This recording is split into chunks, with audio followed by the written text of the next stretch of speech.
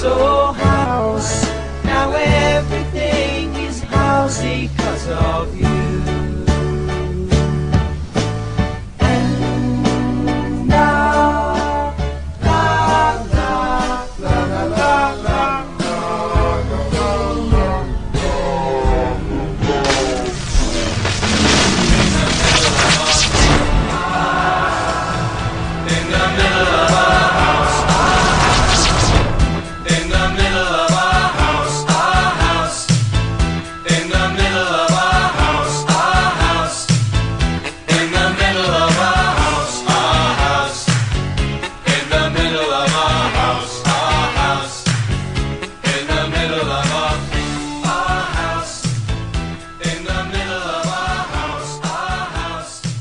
Welcome back to another episode of the Slasher Sanitarium. I am your host, Troy. This week, it's Channel 0, Episode 5 of No End House. Before that, though, make sure to email the show at theslashersanitarium@gmail.com. Follow us on Twitter @SlasherPodcast, or like our Facebook page. And visit patreon.com/SlasherPodcast to support and keep the Slasher Sanitarium alive.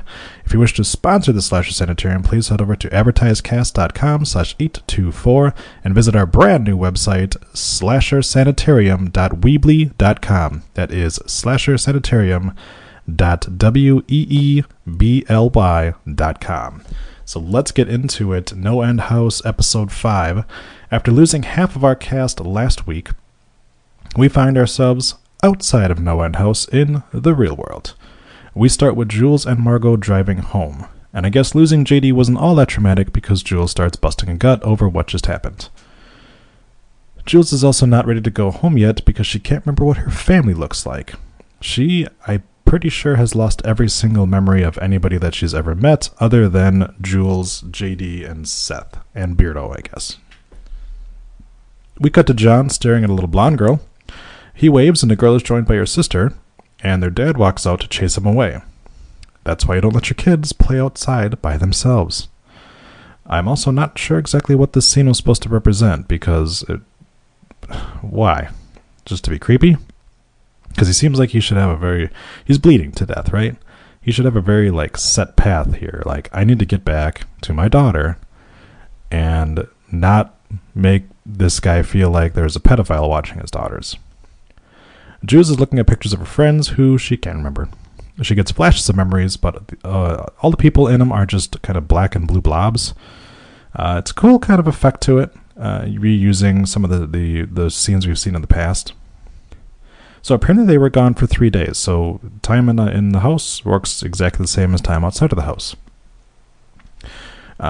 She's also having Margot's having issues remembering her mother because John ate that memory. And Margot's mother wants to get to know her daughter better. And I'm not sure that this storyline existed before. This whole her saying I wanted to know you more than or as well as he knew you. I didn't get the sense in the first episode that Margot's mother didn't really connect with her daughter, but I guess sure. Jules turns around and gets jump scared by JD with a knife in his gut, but of course it's just a vision, so I guess she does remember that somebody died in the house. Margot's mother says that the family business was going under, and they were going to lose everything. So his suicide, which was ruled an accident, was so that the insurance money would bail out the family. So, a couple things. First, not information you should share with your daughter over the phone. And also, have you seen this house? You could have sold this and probably been fine. You could have sold this, you could have sold the business, and yeah, your family wouldn't have been rich anymore, because they clearly are, with a fucking pool in their backyard, and a nice little shed in the yard, and everything like that.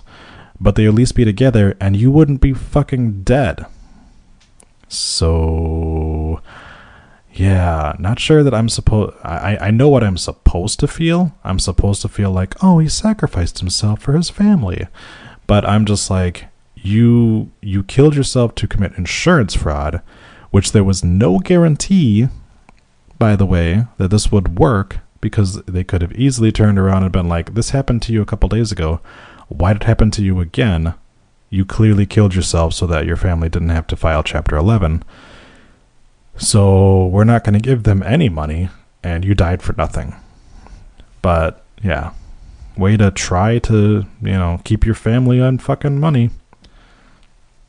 Margot hears a noise outside to go investigate. She finds the shed is empty, but we see that John is actually hiding next to it. So I guess he's done creeping out little girls and is going to go try to eat the memories of his daughter. Jules and Margot are back together, and Margot has informed Jules of her father's insurance fraud. Jules says she was scared of Margot after John's death and bailed. Then Jules and Margot cuddle on the couch. John is pretty fucked up after getting stabbed, and you would think a person made out of cranberries would be okay after that, but I guess this is really affecting him. Margot and Jules exchange I love yous, and later we see Jules put a blanket on Margot as she has fallen asleep.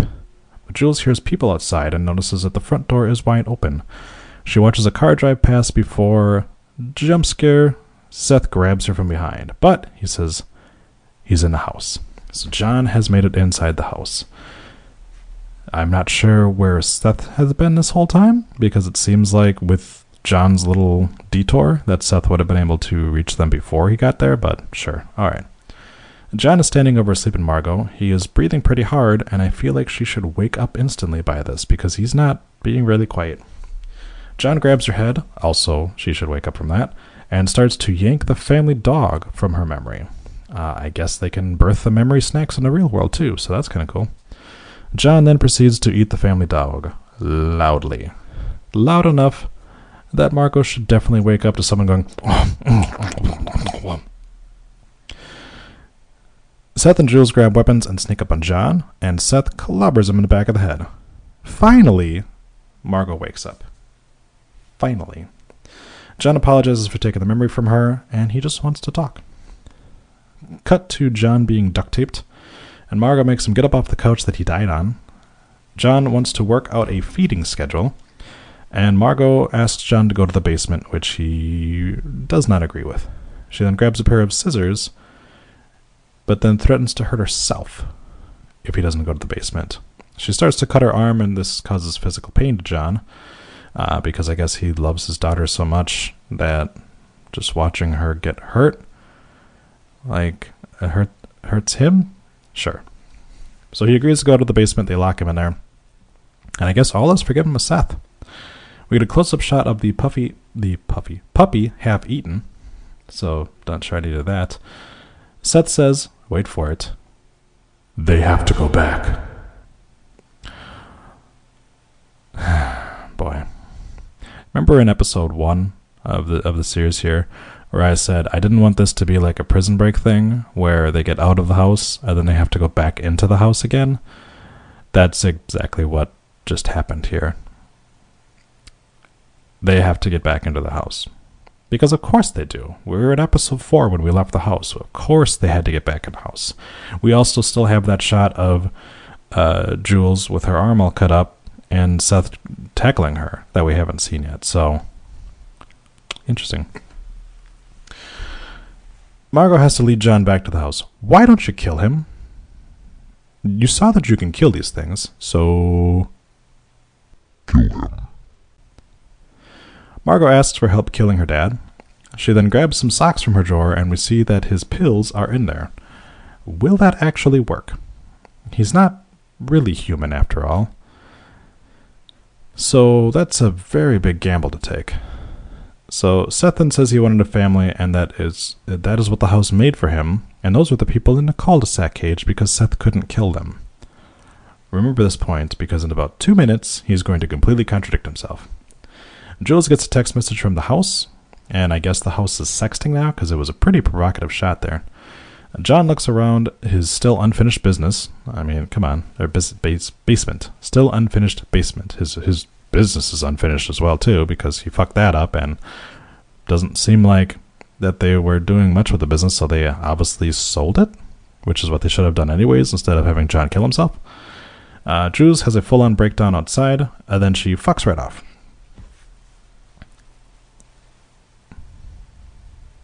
Somehow, Margot feels that force-feeding her dad pills will be easier than using a knife to kill him. I don't think you understand the meaning of easier. Seth, who minutes before said he can't kill the fake family, mind you, people he's never met, the fake family the house made for him, but he has no problem at all killing John. Sure. Seth heads downstairs and brings John back upstairs. They allow John to keep eating the little puppy. Some lovely gross eating noises accompany him, and Margot gets John to tell her about the memory he just stole from her. John proceeds to start coughing, and apparently he did not die instantly because he starts to violently choke to death. Now remember, the whole John saying I died instantly was because that's what Margot had hoped had happened, and she apparently just took that as fact. Jules apparently can remember her memories from the third person, but not the other people in her memories. I have never had a memory where I have envisioned myself in the third person.